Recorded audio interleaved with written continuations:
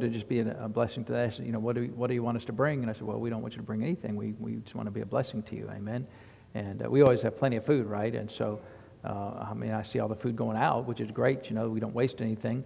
And so if they eat their share of it, there'll still be plenty of food going out, I'm sure. So, but that'll be good to be a blessing to them, and just let them know that we appreciate them and all that they do. And so. Let's see, and so Ladies Fellowship is not this Saturday, but next Saturday, right? So what do you know what the date is on that? 25th. The 25th. So the 25th, is it going to be here at the church at 11 o'clock? Okay. And bring finger foods, all right? So Ladies Fellowship here on June the 25th at 11 a.m. and bring finger foods, right? And so I think that's all the announcements, right? So just continue to be in deep intercession to get the work of the church done here.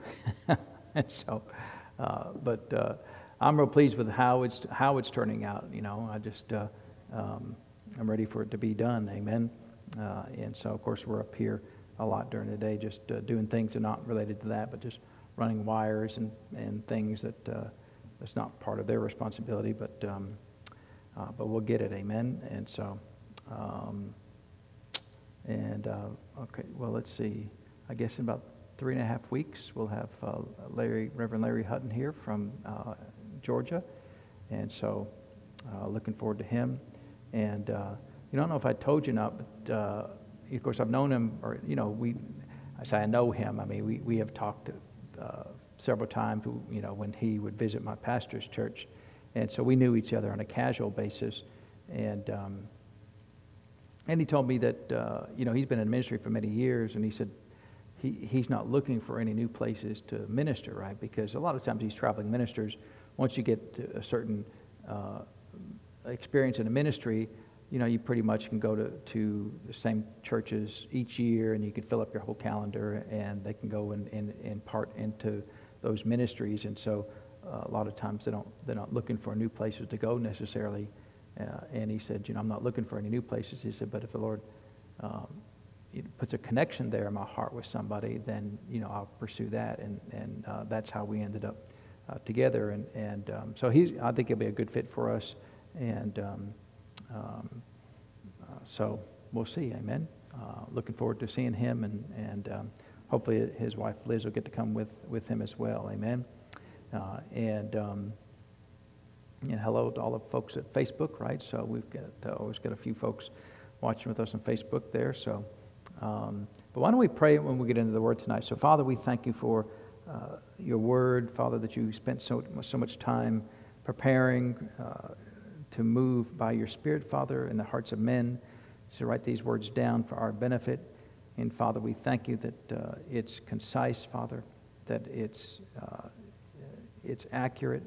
There are no errors in the Word of God, and we thank you for that, Father, that you are so good to provide that for us, and that our faith can be built upon what you said in your Word, and we can treat it like a contract, Father, because you put a great emphasis into it and then sealed it by your blood. And we thank you for that, Father. And we thank you for the Spirit of God that dwells in us, that grants us revelation and insight into your Word. And we depend upon him to lead us and guide us in all truth, and to reveal and to teach and to instruct. And we thank you for that, Father, in Jesus' name. Amen. Well, praise God. Well, let's open up our Bibles to the book of Philippians chapter 2. We'll get started there today. And, the Bible, the Bible's got 66 books in it, and written by, I don't know, I guess I could find out, a bunch of different authors, though, over a span of thousands of years. And yet, from a doctrinal standpoint, it's coherent, it's consistent. It just tells the same story throughout. It doesn't shift gears. All of a sudden, there's 4 people in the Godhead. There's always a Trinity. Amen. The need for repentance and forgiveness of sins and the cleansing from those sins is consistent throughout. The need for a Messiah is found through all the books of the Bible as you go through, and prophecies written down hundreds of years before they came to pass. And just the Bible itself, just the words that are written in it are a miracle. To know that that the Lord had shepherded this information over thousands of years from all different kinds of people, and put it together in such a way that it was consistent, and you can follow the thread of redemption through the whole Bible and see the consistent will and plan of God as you go through there. And so, the Bible is an amazing book, just from even a purely secular standpoint, that anybody who is interested in understanding why the Christian faith is so prevalent, all they have to do is understand how accurate the Bible is, how consistent it is in doctrine throughout the Scriptures. And I know I talked to one person one time and said, well, the Bible is full of contradictions, and they were just kind of talking and going on. And normally, I let stupid people say stupid things. I don't really say much about it. But in that case, I just, I interrupted him. I said, well, that's not true. The Bible is not full of contradictions, and you may just not understand some things. And there are plenty of things that we may not understand and know how to bring them together. But that doesn't mean it's full of contradictions. Amen. There may be contradictions in your understanding, but if you're basing it upon your own intellect, then you're going to be limited in what man can understand. And so there are no contradictions in the Word of God, and it's the foundation of all that we believe. Amen. It's the foundation of all that we know of the Lord, and anything that the Spirit of God tells us and reveals to us, it will always be in line with the Word. Amen. And that should bring us great comfort as Christians, because there are a lot of people who will do things that are not biblical. Not just, the balance of that is there are signs and wonders and miracles that the Lord has yet to do in the earth, that He will do at some point in the future, and those are things that there's no stories about those things. Amen. But it's okay, because they're just signs and wonders and miracles. They're not doctrine. They're just things that will make us wonder. Right? That's why they're called a wonder. In a sign from the Lord that He's still doing the things that He chooses to do. And so those things will happen, but they're never creating new doctrine. But if someone comes along and starts creating new doctrine, there's been a doctrine that, for example, 1 John is not written to the church, so it doesn't apply to you and me. Well, that's a fairly new doctrine, right? Anybody ever heard that doctrine? People saying those things? There's even some ministers that are worldwide known ministers today on TV, who say that 1 John is not written to the church. And if you look at, well, that's really odd. Why would somebody care that 1 John was not written to the church? And the root of it is 1 John 1:9, that if you confess your sins, He's faithful and just to forgive you your sins and to cleanse you from all unrighteousness. And so, because that verse is in there, their doctrine is Christians don't have to repent, because if you're a Christian, you can do no wrong, which is kind of odd, because, if you just forget 1 John and go through all the New Testament, repent is used lots of times. Amen. The word repent to the church is written lots of times, regardless of 1 John 1:9. Amen. And so in order to establish their doctrine, which is in error, they have to change the Word of God. And so I'm always suspicious when people say things like that, because there's ulterior motives. Amen. The ulterior motive is, I do no sin, so everything I do is perfectly fine with the Lord. And yet, why is Galatians chapter 5 in there, right? He talks about the fruit of the Spirit, but he also talks about the works of the flesh are manifest, which are these. And he gives a whole list of terrible things, right? And those lists of terrible sins is found throughout all the New Testament. I'm not interested in really making a list of all the sins that the New Testament catalogs, because if you're trying to make a law of here's all the things I can't do according to the New Testament, with the assumption that if it's not in the list, then it's okay to do it. Well, it's not okay to do it just because it's not on the list. Amen. Because there are sins that creative evil minds will come up with tomorrow that nobody's thought about doing before today, right? And so just because that sin is not listed in the Word of God doesn't mean it's okay to do it. Amen. And so we take the Word of God as a foundation, and then the Spirit of God will lead us into the truth of the Word. So if there's a new sin that's not listed in the Word of God, how do we know it's a sin? Well, the Spirit of God will tell us it's a sin. And He will give us a general principle of, for example, walking in love. So there's no scripture in the Word of God says, thou shalt not steal somebody else's car, is there? because there were no cars. So, and I know that you can say, well, that, you could say that accounts for horses or donkeys or whatever. I understand that. But the point is that there are sins that people do today that were never listed in the Word of God. And you can't say that because it's not listed from a legal standpoint, then it's okay to do that, because it will violate some principle of the Word of God. And one great principle of the Word of God is walking in love. Amen. And if you walk in love, will you ever do anything to harm your fellow man? Will you do anything to subvert them or to make them look bad or to talk behind their back or gossip about them or whatever the thing is? There's a lot of things that we do that may not be covered specifically in the Word of God for that sin, but the general principle of walking in love is always true. Amen. In fact, James calls it the royal law, the royal law of love, because it's the law that kings follow. And we are the kings of the Lord, and we should follow the law of love. Amen. And so it's, and really, the law, in fact, Paul said in other places that in the book of Romans that if you walk in love, you fulfill the whole law. So really, walking in love is the best thing you can do. I know, it comes and goes.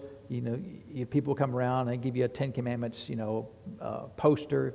You got to hang this on your wall, right? Or they get the little yard signs, 10 Commandment yard signs. You got to put this in your yard. Well, we don't follow the 10 Commandments. We follow the one commandment, which covers the 10 Commandments, but covers everything else too, right? And so it's actually better than the 10 Commandments, because people were always looking at the 10 Commandments not to follow them many times, but to find a loophole. Is what I want to do found in the 10 Commandments? No. Okay, then it's okay to do that. Amen. Well, it's not necessarily okay to do that if it violates the law of love. Amen.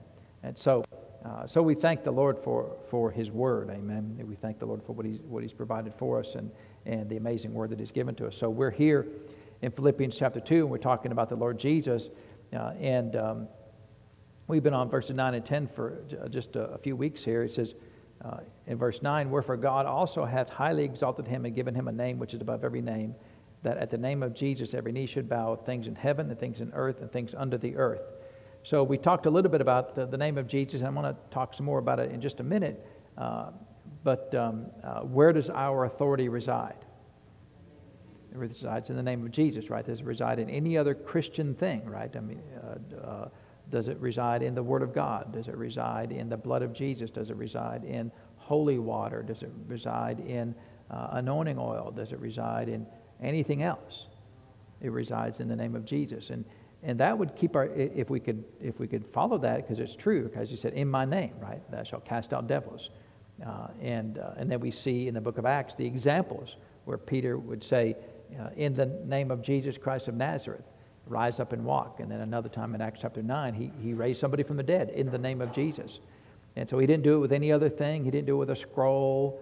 He didn't do it by calling on Mother Mary, or He didn't do it by any other methods that sometimes we see in the Hollywood church, where we want to be dramatic, right, and have a great reveal of some new dramatic way of doing things. And the problem is the attention is on that thing, right? The attention is on whatever that event is or that method is, and it's never on the Lord Jesus. And that's one way to tell, when we talked earlier about that there will be signs and wonders that are not listed in the Word of God. That should be okay. The easiest way to judge that is who's getting the glory for that. If the man is getting the glory for that, then it's not of God. Doesn't matter if it's even a good thing. If it's, "Hey, look at me," then it's not of God. Amen. If the attention is on the thing, then it's not of God. It's on that thing, right? And God's not going to share His glory. And we've talked about, remember the oil Bible, right, that came through a few years ago, came through Dayton, right? It was a magic Bible, and I'm not going to say it was a supernatural Bible, because that's what they wanted you to believe, but it was really a magic Bible, and it would express oil, and they called it the oil of the Lord, and they put it in little bottles, and they said if you get this little vial of this oil, it'll never run out. And I was trained as an engineer. The first thing I'm going to do, I'm going to open up and pour it out and see what's going to. It's not that I'm unbelieving. It's like I want to, And someone came to the church right here and said, "Hey, it'll never run out." It's like, I'd like to call them right now and say, "Hey, how's that little vial doing?" Because it's, where they found out it was Tractor Supply oil. And last time I checked, I don't know, but Of course, you can use anything for anointing oil. It doesn't really say it has to be oil pressed from virgin olives on the banks of the Jordan River or anything like that. But, typically you would use some kind of natural oil instead of man-made oil to do that. It just seems like it would be right to do that, I guess. But so it was a fraud. But the thing, when I heard about it and just looked into it a little bit, all the attention was on what? Was on the Bible and the oil, right? It wasn't on Jesus. It was on this Bible and the oil. Hey, come to our church. Bring your Bible with the oil. Hey, come to our church and bring some extra cups, and we'll get some of this oil here. I don't know. And I didn't. When it was going on, I didn't call anybody up and say, hey, that's really dumb, right? But we didn't invite those people here. And I'm not mad at anybody. When I read about it, sometimes it's about money and position. It seems like these folks really got it over their head, and they kind of faked it to begin with, and hoping nobody would notice, but then everybody noticed, and so it became a machine that they kept on feeding and didn't know how to get out of this cycle. And it's still wrong, but it's amazing what the church will fall for. And to me, the biggest issue isn't even that. The biggest issue wasn't the fact that there was a Bible with oil.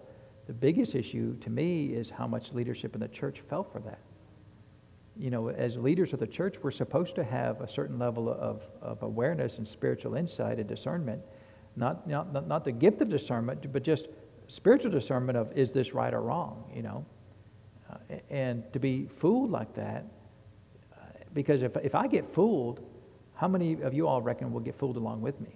I'm not trying to belittle you or anything. I'm just saying that you're trained to, if the pastor says something that maybe there's some value in it, right? Maybe I'll go double check it to make sure, which is fair. But if I got up and said, "Hey, we're bringing in Larry Hutton," well, hopefully you all be, well, he must be a pretty good minister if the pastor's going to bring him in, amen. And he comes in and starts, doing weird things. You'd be like, well, I guess it's okay because pastor invited him, right? But if he gets up and does weird things, we'll have to shut him down and say, well, but he won't. He's a great fellow. But so it's just it's interesting that the concern I have is, why is it important for us as the church to do things that are not biblical? It says right here that he's been given a name that's above every name, and that every knee shall bow and every tongue shall confess because of that name, that he is Lord. And so that's the deal, right? That's the deal. So why is it important for the church so often to, well, I don't like that deal. I want a different deal. That deal's not cool enough. I want to get a deal that's more sophisticated or more, exciting or more. I don't know what the word is, right? How much more exciting can it be that at the name of Jesus every knee shall bow? That's pretty exciting to me, right? It's pretty exciting to me. I've got a name that's with me everywhere I go, and I can pull that name out and be a name dropper, and every situation falls in line. That's a pretty sweet deal. But sometimes that's not good enough. And why is that? I don't understand why that's not good enough. I know the flesh and carnality and a lot of that stuff is a lot of the issue many times. But I think most Christians just want to do right. But sometimes we in the leadership of the church will mislead you all. And it's not even, I don't believe there was any intention, well, I'm gonna mislead all my people by bringing this oil Bible into the church. But it just, why is that important, right? Why is it important? And so that's going to be between them and the Lord Jesus. I'll let them deal with that. But for me, it's really important to me, what does the Word say? What does the Bible say? And there's so much in the Word of God. It's so fulfilling. It's so complete and all-encompassing that to me, there's no need to add to some weird thing, and why do we have to do those things? And I understand that, well, that draws people. Well, it does. It draws all the cereal people, right? The flakes and the nuts and the all those Fruit Loops, it brings them in. We have breakfast every time at church, right? And so, and to me, that's one of the disadvantages of the charismatic church is we tend to love all of us hype, right? We tend to love things that are unusual and different and weird. And we speak in tongues and run around the church and dance in the Holy Ghost and laugh in the Lord. To me, that's already weird enough. But sometimes that's not weird enough for us, right? We got to be even more weird than that. And I mean, it's, they already think we're kind of loony, but because we do those things, and they well, I can't believe you speak in tongues. Well, I can't believe you don't, and so for me, I always go back to the Word. If I see something like that, I go back to the Word, and like on the oil Bible, I go back to the Word, and the Word to me says, who's getting the glory? Amen. Who's getting the glory?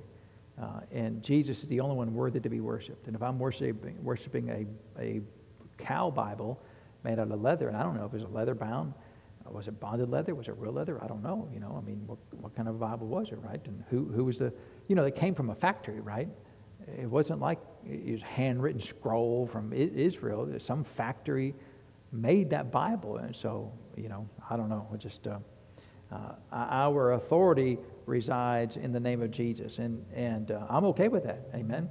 I'm okay with it not being any other way. I'm not interested in trying any other methods.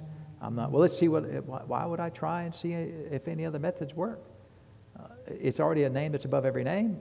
In what realm would you get something better than that, right? Because he said that every knee should bow of things in heaven, things in the earth, things under the earth. So every realm that could be, that is in the area of creation, is covered in the name of Jesus. So there's nowhere you can go that the name of Jesus is not sufficient.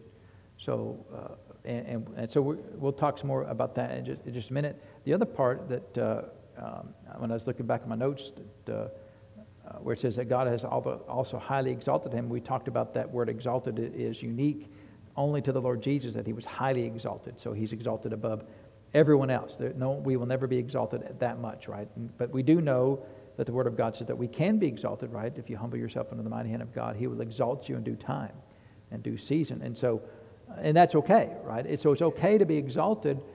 And in fact, maybe it'd be good just to look at a couple of verses here. Let's turn over to Matthew chapter 23. Because we have such a hard time in the church of just going with the Word. Amen? We say these weird things, and we have these weird ideas of, like one of the weirdest ideas is, well, God doesn't want to prosper us. Isn't that a weird idea? That's the weirdest thing to me, that God doesn't want to prosper you. And yet you go out on the work site on Monday morning, and if you're, or on Friday afternoon, if your paycheck is a penny off, you're going to talk to somebody. You're not going to put up with that. You're not going to take a penny from me. I mean, people would just, go in their bosses, you fix this right now. They wouldn't get shortchanged, but then God doesn't want to prosper them. And so why are they pursuing prosperity so much in the natural realm but won't pursue prosperity from the Lord, right? So we're not going to talk about prosperity, but that's just to me, it's really, really odd thing, right? And so here in Matthew chapter 23, of course, the Lord's speaking here. He said, and whosoever, verse 12, and whosoever shall exalt himself shall be abased, and he that shall humble himself shall be exalted. So, is that a true verse? It's a true verse, right? And so, of course, what's the issue? The issue is when I'm trying to exalt myself. I'm in charge. I'm so much better than you, and I see that in the body of Christ a lot, where, especially in my ranks, right, in the ranks of the ministry, I see that, and it's so distasteful to me that I see people that, I don't know what to do or say about it, and and I don't even want to hardly say much about it, but it just there's such a Hollywood mentality in the ministry, like Elvis has entered the building, and just, and people rushing the stage with flowers and things, and I mean, it's just, there's a lot of that in the church. Have you noticed any of that in the church? It's just a lot of that in the church. And just, it's just, we're made out of dirt, literally made out of dirt. I mean, Adam came from the dirt, right? So it wasn't like he was, the stars came from the hand of God, the voice of the Lord. He spoke it into existence. But we're made from dirt. I mean, literally, it's just...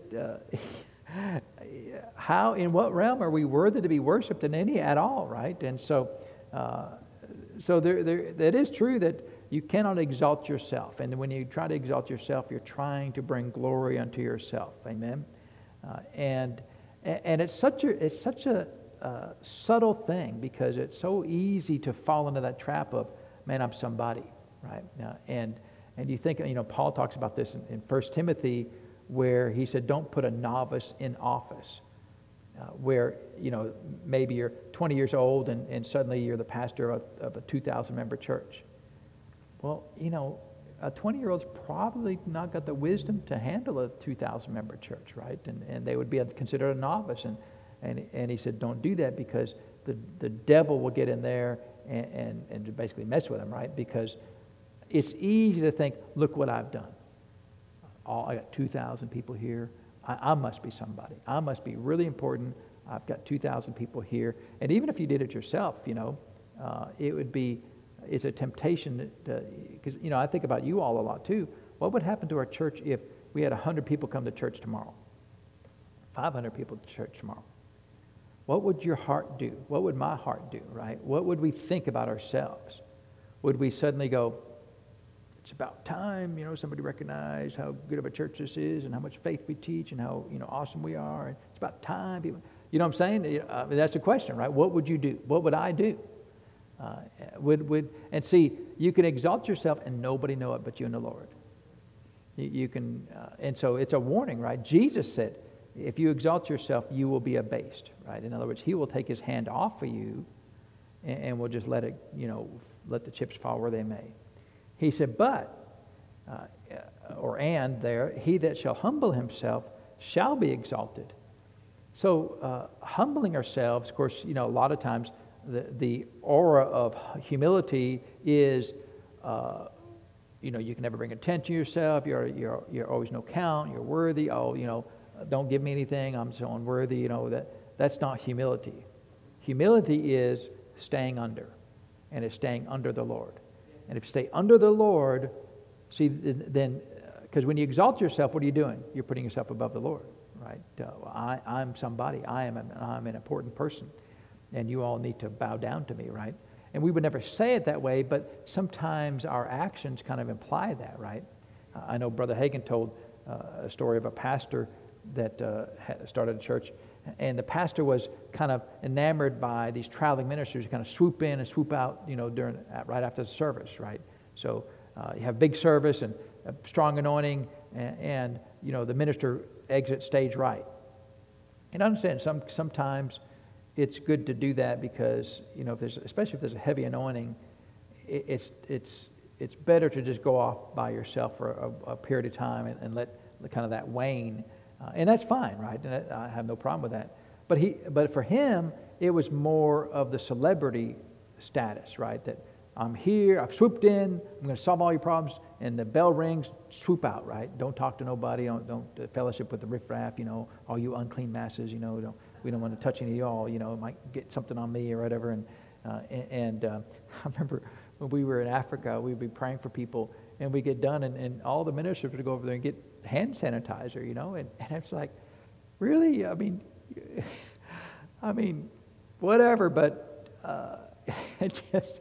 there's just something that struck me as odd about that, right? I mean, we're going to go, well, you got to stay clean, Well, I thought we were clean, and so it just, but anyway, that pastor wanted the celebrity status of the position, but he didn't want the actual responsibility of being a pastor, because being a pastor, if you get the word pastor, it's a shepherd, right?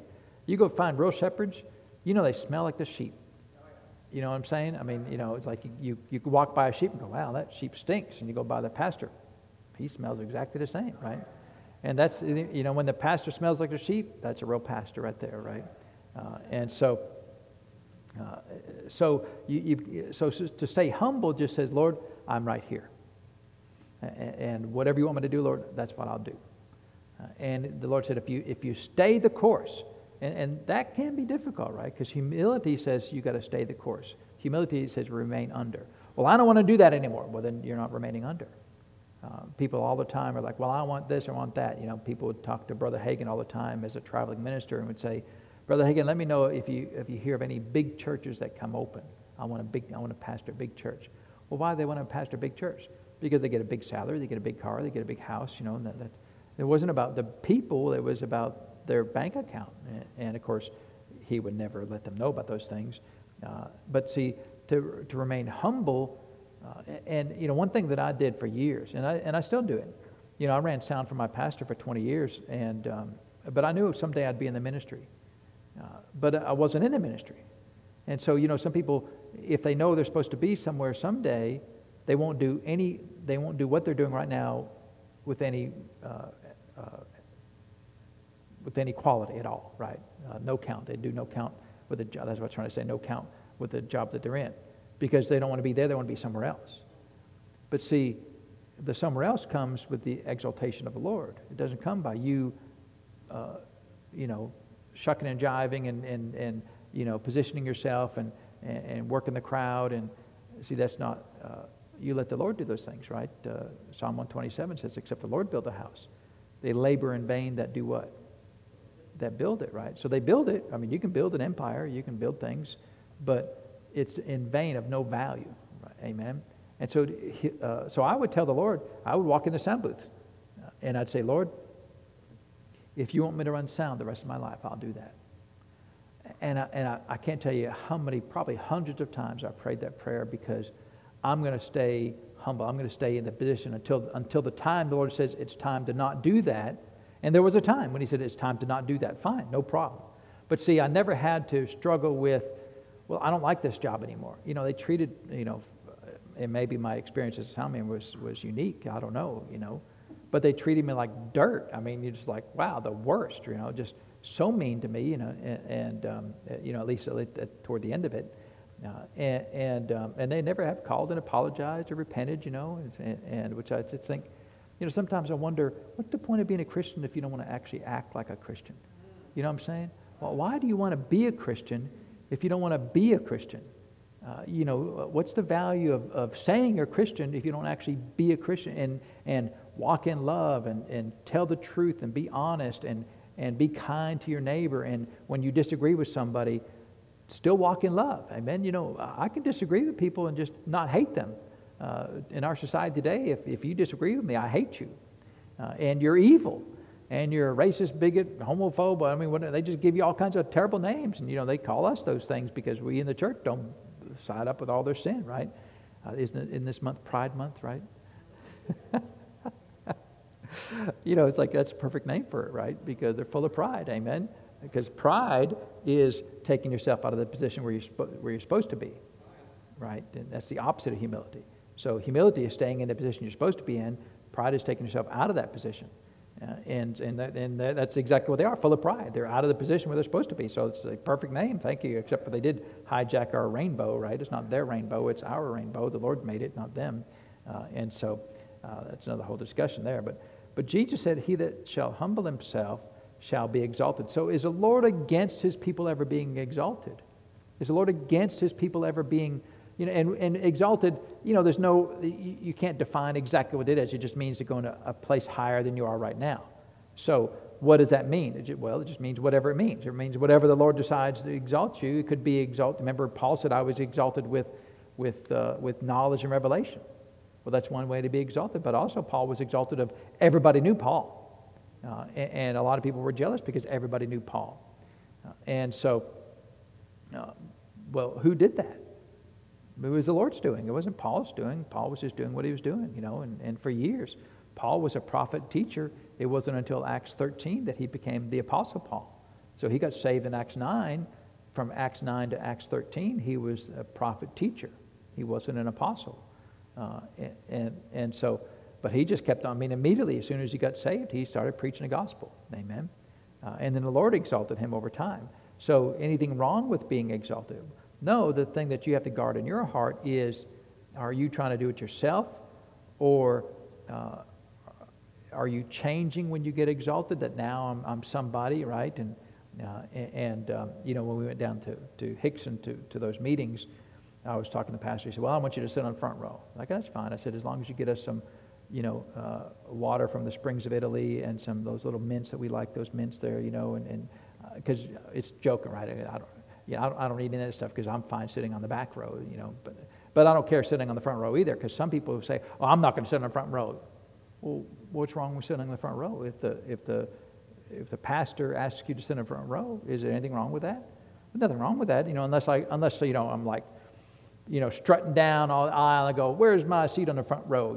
And people are like that, and I've seen it plenty of times where somebody struts in and, "Where is my seat on the front row?" I can't tell you how many times that, didn't Jesus talk about that when you go to a wedding, right? Don't take the place of honor, take the place of dishonor, and then let somebody else bring you to the place of honor. He literally told that story, right? That's the teaching of our Lord. You don't go and sit on the front row, "Well, this is my spot," because they'll become like, "Oh, that's the head usher's seat. You can't sit there," right? Then wouldn't that be embarrassing? But no, you don't. But some people, I'm not sitting on the front row. My pastor was that way, son. I'm not sitting on the front row. They come up to him, "Hey, we'd like to have you come sit on the front row." Now, is there more anointing on the front row? Does God love the front row more than the second row? Well, I'm pretty sure He does. But do you say yes? You said yes? Yeah. Do we have an usher in the house? We need some. Of course, there's only one person in the front row right now, right? So, yeah. To me, it just doesn't matter, right? If they want me to sit in the front row, fine. If they don't want me to sit in the front row, it's fine, right? It's not even a thing. And as soon as we think we deserve it, then we step out of humility. Because if I think I deserve it, then I'm exalting myself. But if someone wants to come and do that, and we'll do that when we have guests come in, we seat our guest ministers on the front row. We don't sit them on the back row, because the back row is always full anyway, right? So, we want to. That's our way, a small way to honor them, right? It doesn't change anything, but does the Lord desire to exalt His people, right? Not just the ministers, but His people. He does, and He will exalt you in whatever way He chooses to, by name recognition, by revelation, by the spiritual gifts. However He chooses to do it, we should be fine with it. Amen. And we should never look over at somebody else. "Well, Lord, I want to be exalted like them." See, then that gets into jealousy and envy, and we get into error, don't we, right? So, of course, Jesus said that a couple of different times. Said that also in Luke. A couple of times in Luke. And then in 1 Peter 5:6, it says, "Humble yourselves, therefore, under the mighty hand of God, that He may exalt you in due season." That's the same exact word "exalt" that Jesus used there in Matthew 23. So humble yourself, therefore, under the mighty hand of God. So again, I will stay under. That's what humility means, stay under, right? So people say, I'm worthy, I'm no count. That's not staying under. That's actually pride, because I am not unworthy and no count. I'm a child of the living God. Blood was shed for me. I am a king and a priest. Amen. Now, I know I am undeserving of the things that He's given to me. I didn't earn them, but He has given them to me, right? And so I'm not going to refuse. Lord, please don't give me any blessings at all. That would be foolish, and that would be prideful to do that. Because a humble person, when the Lord says, "I want to exalt you, I want to give you this thing, I want to be a blessing to you," then a person of faith will say, "Yes, sir, I'll be glad to receive that." A prideful person will, "No, Lord, I don't want any of those worldly goods." You don't want food, you don't want water, you don't want a place to sleep, you don't want a pillow that's not a rock. What do you mean you don't? That doesn't mean anything, right? You ever seen singers get up here? "Oh, don't look at me. I'm just a humble servant of the Lord." Well, who am I supposed to look at? It'd be like, "Oh, none of you don't be looking at me. Don't be looking at me. I'm nobody." Well, who else are you going to look at? I'm the one speaking, right? I'm not the one singing, but and so sometimes we get kind of silly about those things, right? So is it okay to be exalted? It's perfectly fine to be exalted, right? We saw several scriptures, at least 4 different scriptures in the New Testament, where it says it's perfectly fine to be exalted if the Lord's doing it. Amen. And so don't fake humility by saying, "Oh no, Lord, don't exalt me." They would talk about Brother Hagin. If we've always followed Brother Hagin's ministry. If you look at his ministry, for 30 years, he was in a ministry for 30 years. He didn't have an office, didn't have any staff, had no payroll. It was just him and his wife, and they would ship out materials from their living room. Didn't even have an office with a secretary or anything, right? So 30 years. And then in a span of just a few short years, he went from that to being a worldwide, well-known minister. So tens of millions, probably by now, hundreds of millions of books and tapes. And you think about how much money there is in hundreds of millions of books and tapes, right? I mean, if you sold one book for $1, that's $100 million. Most people can retire on $100 million, right? If they invest it right and don't, and so no telling, how much money that he brought in. Of course, he was, he didn't drive. He drove a very nice car and he lived in a comfortable home, but he wasn't what he called ostentatious. Hey, look at me. My flashy, all this stuff. But of course, one person's nice cars, another person's, they get envious about that. Well, you can't have too nice of a car. Well, how nice is too nice of a car, right? What's the limit? Is there a limit? I don't know what the limit is, and I'll just leave it alone. Well, so-and-so drives a Rolls Royce. Praise God, I'm glad. I don't want a Rolls Royce because it probably costs $1,000 to change the oil, and so, and then you got to drive to Atlanta to get it worked on, right? Well, I don't want to drive to Atlanta, I want to be able to drive downtown and get somebody to work on it here. And so if I lived in Atlanta, maybe I'd drive a Rolls Royce, I don't know.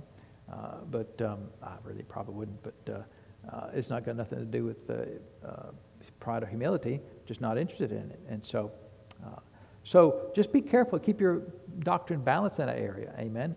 Allow the Lord to exalt you if He wants to. Stay humble. Say, okay, Lord, that's fine. We're just going to keep on going. And Brother Hagin went from basically complete obscurity to where he'd preaching in small churches. Churches even our size. He'd be preaching in churches like our size. It's sometimes bigger than that. But for many years, just that's it. And that was his circuit. And then all of a sudden, he's world renowned. And that was before there was internet and satellite TV and anything. It was just, he started the Rhema Bible Training Center and became just, not really overnight, but over a period of a few years, became world known. And it's because the Lord chose to do that. Amen. And really, he's I can't tell you how many times I've heard him quote Psalm 127, that except the Lord build the house, they labor in vain that build it. Because he said, I don't want this, I wasn't trying to build this thing. I didn't want to do it to begin with. The Lord asked me to do it. And so, keep your doctrine in that straight, right? Keep your doctrine in that correct. Find the balance in that, amen? You got to judge your own heart. I can't judge your heart for you. I can't say, well, if you get a promotion, that's of God or not of God.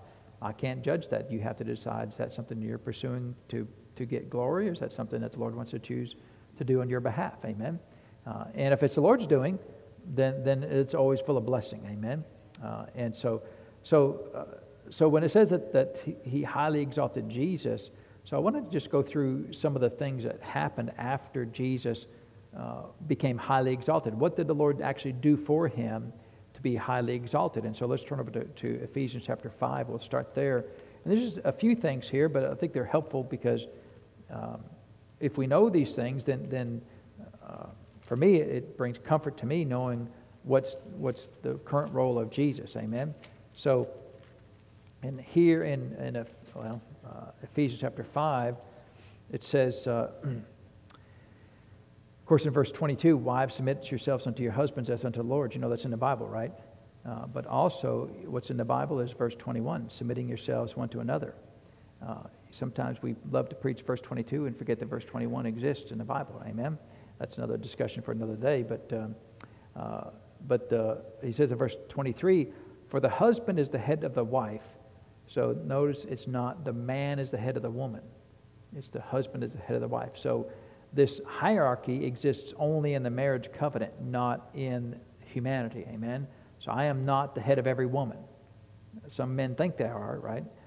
And even the church many times for years would teach, especially in the Pentecostal church for some reason, in some of the other denominations as well, but they would teach all men are above all women. Well, that's not, is that what it says? It says, wives, submit yourselves unto your husbands, as unto the Lord, right? And so the key is there is as unto the Lord, right? And we know that because we've been taught many times that, so if there's anything that's not unto the Lord, do you follow it? No. And so if your husband says, you're going to church too much, shut up, I'm going to church anyway, right? Well, you can't go to church. I'm the man of the house. Well, you're not unto the Lord, you're not. What you're saying is not unto the Lord. So it's not an absolute submission. It's, a submission that's limited based upon, is it unto the Lord? Amen. And basically from a practical standpoint, somebody's got to be in charge, and the Lord picked the man to be in charge in the marriage. But what does that mean? It just means somebody's got to make a decision. But at the end of the day, how many wives are smarter than husbands? A lot of wives are smarter than husbands. So if the husband was really smart, what would he do? He would lean upon the wife to decide what to do. Amen. Nothing wrong with that. But we take these things to be so legalistic that we get way out of balance. And so, because verse 21, submitting yourselves one to another, is still true. Amen. And so that can actually occur in the marriage covenant. Amen. Didn't the Lord tell Abraham to go listen to Sarah? Abraham was out crying, whining to the Lord, and the Lord said, you go back and do what Sarah told you to do. Yes, sir. Right. And so, you think that's the last time the Lord ever wants a man to listen to a woman? No. And so, we love to take things in a legalistic fashion without finding the true intent of what the Lord was trying to do. But verse 23, he says, for the husband is the head of the wife, even as Christ is the head of the church, and he is the Savior of the body. So one of the first things that the Lord did for Jesus is he made him the head of the church. So the whole church, right, we're the church. Amen. People like to fight, and we get visitors sometimes, and we ask them to fill out visitors cards every now and then, what church are you a member of? And because we don't want to steal sheep. So if they're visiting, if they're just traveling, a lot of times we get people traveling and they'll say, I'm a member of whatever church. Great, stay faithful to them. And but anytime I see the ones where I'm a member of the church, that means they ain't a member of no church, and they're doing whatever they want to do, right? Which means they're not really a member of the Lord's church either, because who created the local church? The head of the church did, because didn't he set pastors in the church? He set pastors in the church. So pastors are over a sheepfold. So if you're not a member of a local church, who set up the local church? The head of the church did. But if you say, well, I'm a member of the church, and I'm not a member of any local church, then you're saying I'm the head of the church because I'm doing what I want to do. I'm not doing what the head of the church wants to do. I'm doing what I want to do. And one of the first things I ask traveling ministers, if I don't know them, where do you go to church when you're home? Who's your pastor?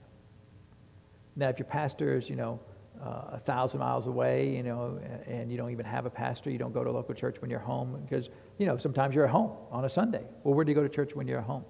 Well, I'm resting. Well, you can rest when you're dead. You go support a local church. Amen. So Jesus is the head of the church, and we should when I'm studying the Word of God, I study the Word of God not just to have something to say, but a lot of times I'm studying the Word of God for my benefit. Lord, how did you set up the local church? What's your intent when you set up the local church? Because he doesn't give you a lot of details, right? He doesn't say, I want 4-inch cushions on the chairs. They got to be set up in 3 rows of 6 each, and any details like that at all. I want to have air conditioning. It's going to be set up for 73 degrees. There's 1,000 decisions that the Lord didn't cover at all. And it's entirely up to us. How do we want to do it? Well, I don't know. We can do it however we want to do it. But he gave us some general guidelines, right? Go to church. That's a general guideline, right? He told us that in the book of Hebrews, don't forsake the assembling of yourselves together. He gave us the fivefold ministry gifts, but specifically the pastor. So that means every sheep, if we're sheep, aren't we all sheep? Every sheep should have a pastor. Amen. I remember I was talking to one fellow. He knew I was a pastor, and he started getting kind of nervous. And he said, I go to so-and-so church. Really? I said, what's your pastor's name? If you don't know the pastor's name, you don't go to church there, right? Now, I didn't say you could spell the pastor's name, right? How many here can spell my name yet? Okay, well, I didn't see all the hands yet, but it's okay. When I was with I was with him. I'd been with him for 7 years, and he still couldn't spell my name. I said, Pastor, you got to learn to spell my name. I've been with you for 7 years, and I'm not going anywhere. And he finally learned how to spell my name, so it's okay. But you all at least know my first name, right? And then you can mumble my last name at least. But I'm Pastor Chip at least, amen. But I don't know what the pastor's name is. So Jesus is the head of the church. So in my normal Bible reading, I'm reading, Lord, well, you gave these ministry gifts, so why'd you give them? That's a valid question, right? And well, you gave a pastor, so why'd you give that? Well, and so we should be asking these questions, right? You said, don't forsake the assembling yourselves together. So if I say I don't want to go to church, then what am I doing? I'm forsaking the assembling ourselves together. Well, I get my church on TV. Is that assembling together? No, that's just, didn't Paul write all these words? And yet he still told us to assemble ourselves together. Amen. If we could get it just by ourselves, then we can just get the Word of God as sufficient. Is the Word of God sufficient? The Word of God is not sufficient because he said in Ephesians 4:11 that he gave the apostle, prophet, evangelist, pastor, teacher for the perfecting of the saints. So you cannot get perfected just you and the Bible. It's if the head of the church, Ephesians 4:8 says, and he gave gifts unto men. So if Jesus gave the gifts unto men for the perfecting of the saints, which is the first responsibility, then it means if we don't do it his way, the way that the head of the church set it up, we cannot be perfected. Now, to me, that's kind of logical. You kind of go through the logic of that. Does that make sense, right? Does that make sense? Does it make sense for me to say I can just get it on my own? It doesn't make sense. It doesn't withstand any scrutiny from the Word of God, because if I say I can get it on my own, then there was no need for the Lord to create a local church. There's no need for him to create a pastor, a position of a pastor. There was no need for him to create the responsibility for pastors to perfect the sheep. Amen. So all of those things were unnecessary if I could just get it all by myself. Amen. So do you think the Lord did things that were unnecessary?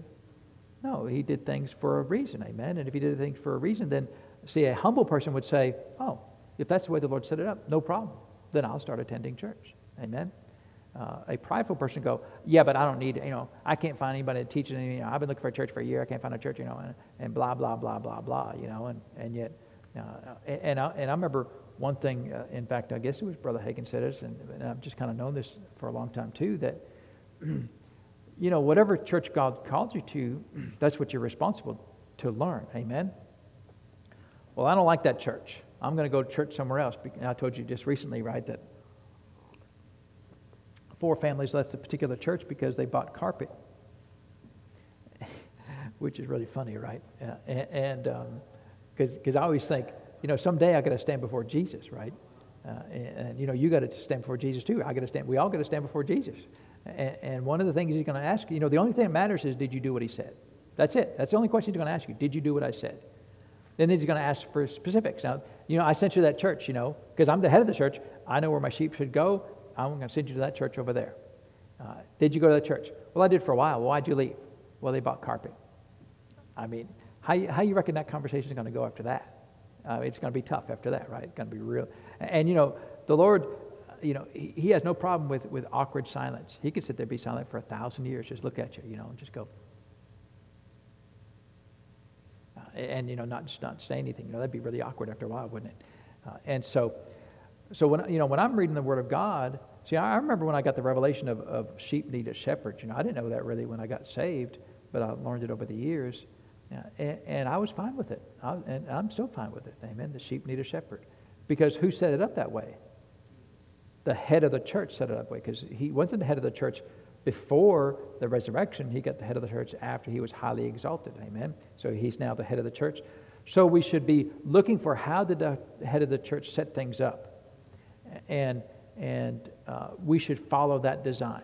Now, he doesn't give us all the specifics. Did he say what color carpet to buy? No, there's no book, chapter, verse on color, even though some people really believe that it's doctrinal and scriptural about what color carpet you buy. The Lord could care less, right? In fact, we don't have no carpet in the building right now. We're supposed to have carpet, and someday we will get carpet. And did I ask you what color carpet we're going to get? No, because we're going to use the same. And if you want to leave because of the carpet, it'd be like, I'm probably going to laugh at you, and I'll probably preach about you. Like, they left because they got, now I may not mention your name because that would be unkind, but I will still laugh at you, because it's just absurd, right? That you left because of carpet. And you leave because you don't believe in speaking in tongues or whatever. Fine, right? You're still wrong, but or if the Spirit of God says leave, time to go somewhere else. Praise God. Let me help you. What can I do to help you? But if you leave because of carpet, you're like, well, I'm going to just laugh at you, right? So Jesus is the head of the church. He's the preeminent authority in the church. We should follow what he has prescribed to us in the Word of God. Amen. And let's turn over to Hebrews chapter 3. We'll just mention that. We'll come back. We'll come back when we come back from there. But the next role that the Lord gave him as being exalted. So you think about it. He wasn't the head of the church before the cross, right? He was the head of the church after the cross. Of course, the church didn't really exist until after the cross. Which, you think about it. All the Jews were supposed to just migrate from the nation of Israel into the church, right? There was never supposed to be the church and the Jews. It was always supposed to be the Jews, and then the Jews became the church. And then there wasn't supposed to be any more Jews after that, right? They were supposed to just become all the members of the church. And still, their lineage still is valuable, and they could have still kept some of those things that the Lord had their hand upon them as a nation, but they were supposed to be the church. And then Jesus was put the head of them, which would have made all the Pharisees really mad then, right? Now you're my boss. I just hung you on the cross yesterday. Now you're my boss? Oh, yeah. And he is. Is he all their bosses? Yeah, he's their boss, right? But here in Hebrews chapter 3, it says in verse 1, "Wherefore, holy brethren, partakers of the heavenly calling, consider the apostle and high priest of our profession or confession, Christ Jesus." So the next two roles that the Lord gave to Jesus after he was exalted was now he's now the apostle and high priest of our confession. Now we knew that he stood in the office of the apostle in general because he operated in that from the New Testament apostles apostolic anointing. We know that he did that as far as the work that he did. But the high priest is a little bit different because, and we're not going to go into a lot of. You can go. You want to talk about getting buried in a long time. You go to the book of Hebrews, start reading about the high priest. You'll just get. It's all great. But the high priests in the Old Covenant came from the tribe of Levi, right? Aaron's tribes, right? So Aaron and Moses their tribe was a tribe of Levites, and the high priests always came from that tribe. But what tribe did Jesus come from? Judah, right? So there's nothing in the Old Testament that says that a high priest comes from the tribe of Judah. They always came from the Levitical priesthood, and so all the priests came from the tribe of Levi, but then the high priest came from the family of Aaron. So specifically Aaron's bloodline was the high priest. So not just the Levites, but also limited to just Aaron's bloodline was the high priest. But then Jesus comes along and the Lord just messes everything up. Well, yeah, I still want you to be a high priest. Yeah, but there's nothing in the Old Testament of that. So I wrote it. That's my law. I can do whatever I want to, right? There's no law that says they can only come when I decide to change things, that I have to go back that way and do it. And so I want to spend a little time when we come back looking at what do those two positions mean for us, right? So we know the head of the church, that's kind of important to us, amen? He runs the church, how he sees fit, who he exalts, amen? And just one other point on that, on the church.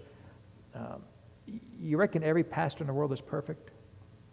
You reckon there's any pastor in the world that's perfect? I know I'm perfect, but any other pastor besides me, right? No, I'm not perfect, right? Ask my wife. She can give you a whole list of things. Amen? But who does that pastor answer to? Primarily to Jesus. I know, and there's a balance to everything because Ephesians 5:21 is still true, right? Submit yourselves one to another. That means that even as a pastor, there's a certain level of submission that I do to you. Because if it's one to another, it's still one to another, whether it's a pastor and sheep or whatever. Amen? So the balance to everything. But you think the Lord is capable of taking care of the pastor if he gets out of line? Some people really think that it's their job to go and correct the pastor all the time. And they feel like it's their role. And there's no role in the body of Christ for that, right? Just like it's not my role to correct you all the time. If I know something about you, some error that you're doing, it's not my job to run around and point my finger at you all the time. And yet some people feel like it's that way. I always felt like when I was with my pastor that even though he was not a perfect man, that it's between him and the Lord. And if the Lord sees fit to let him continue in that path, then the Lord will see fit to continue in the path. And the Lord actually did not, right? He ended up dying young. He died when he was 53 years old. And I believe it was because of decisions and choices he made that caused his life to come to an end early. But that's the Lord's doing. It's none of my business, right? I always prayed mercy for him and asked the Lord to bless him and increase him. I never was, Lord, get him out now. I wish he was here, and I look forward to seeing him, amen? So we're going to look at the role of what the apostle and high priest, we want to spend a lot of time in it because, like I said, we can get buried into all the types and shadows of that, and those things are intellectually interesting sometimes, but we want to find out what the value of knowing that is for us today. Amen. And so let's pray and thank the Lord for His Word. And so, Father, we do thank You for Your Word. We thank You for blessing us each and every day. We thank You, Father, that You've created the church and that You're the head of it. And Father, we're good with that. We are perfectly fine with You being the head of the church. And so we yield to You, Father. And whatever the head of the church has dictated that we as members of the church are supposed to do, we will gladly and humbly do those things, whatever we find in Your Word, Father. And so, Lord, we thank You for these things. We give You all the praise and the honor for them, Lord, in Jesus' name. Amen. Well, praise God. Looks like our TVs are working okay. Can you guys read that okay? Yeah, we're uptown, you know. And so, do you like how the sign turned out over there? I think it turned out all right. Amen. There was a little wrinkle there. I'd already sent them an email. Hey, come fix the wrinkle. I was happy, you know. I may not be able to sleep tonight because of that wrinkle there, but no, I'll sleep just fine. Amen. But come ahead and Jared, let's get ready to receive this evening's offering, and appreciate y'all's faithfulness in giving. Amen. As we give, the Lord said that with good measure, pressed down, shaken together, and running over, shall men give it to our bosom. And we give, but we don't give to get things from the Lord. We give because we love Him. Amen. And we're thankful for the things that He's provided to us. And so, Jared, receive the offering there. And so don't forget, Sunday, church meal, right? We'll have guests from the fire department come, and looking forward to that. And also, you know, I want to thank everybody who was able to come out today and help clean. You know, the contractors, they clean like a 12-year-old boy, right? You tell the 12-year-old boy to clean his room, and you go up there, and it looks like a bomb goes off. And what'd you do? I cleaned up. Well, you should have seen like what it looked like before I got cleaned it, you know. And you should have seen it before they cleaned, which it was horrendous. It was just less horrendous when they got done, right? And so, but thanks for coming, because it's a lot. I mean, you guys spend a lot of hours cleaning it, and it means I don't have to clean it because I can do other things. Amen. And so, appreciate y'all's faithfulness in doing that. So, and we probably will have to have another cleaning day when they get everything buttoned up and to get it all sparkly and clean and be good. Amen. All right. Well, be blessed, and we'll see you all on Sunday.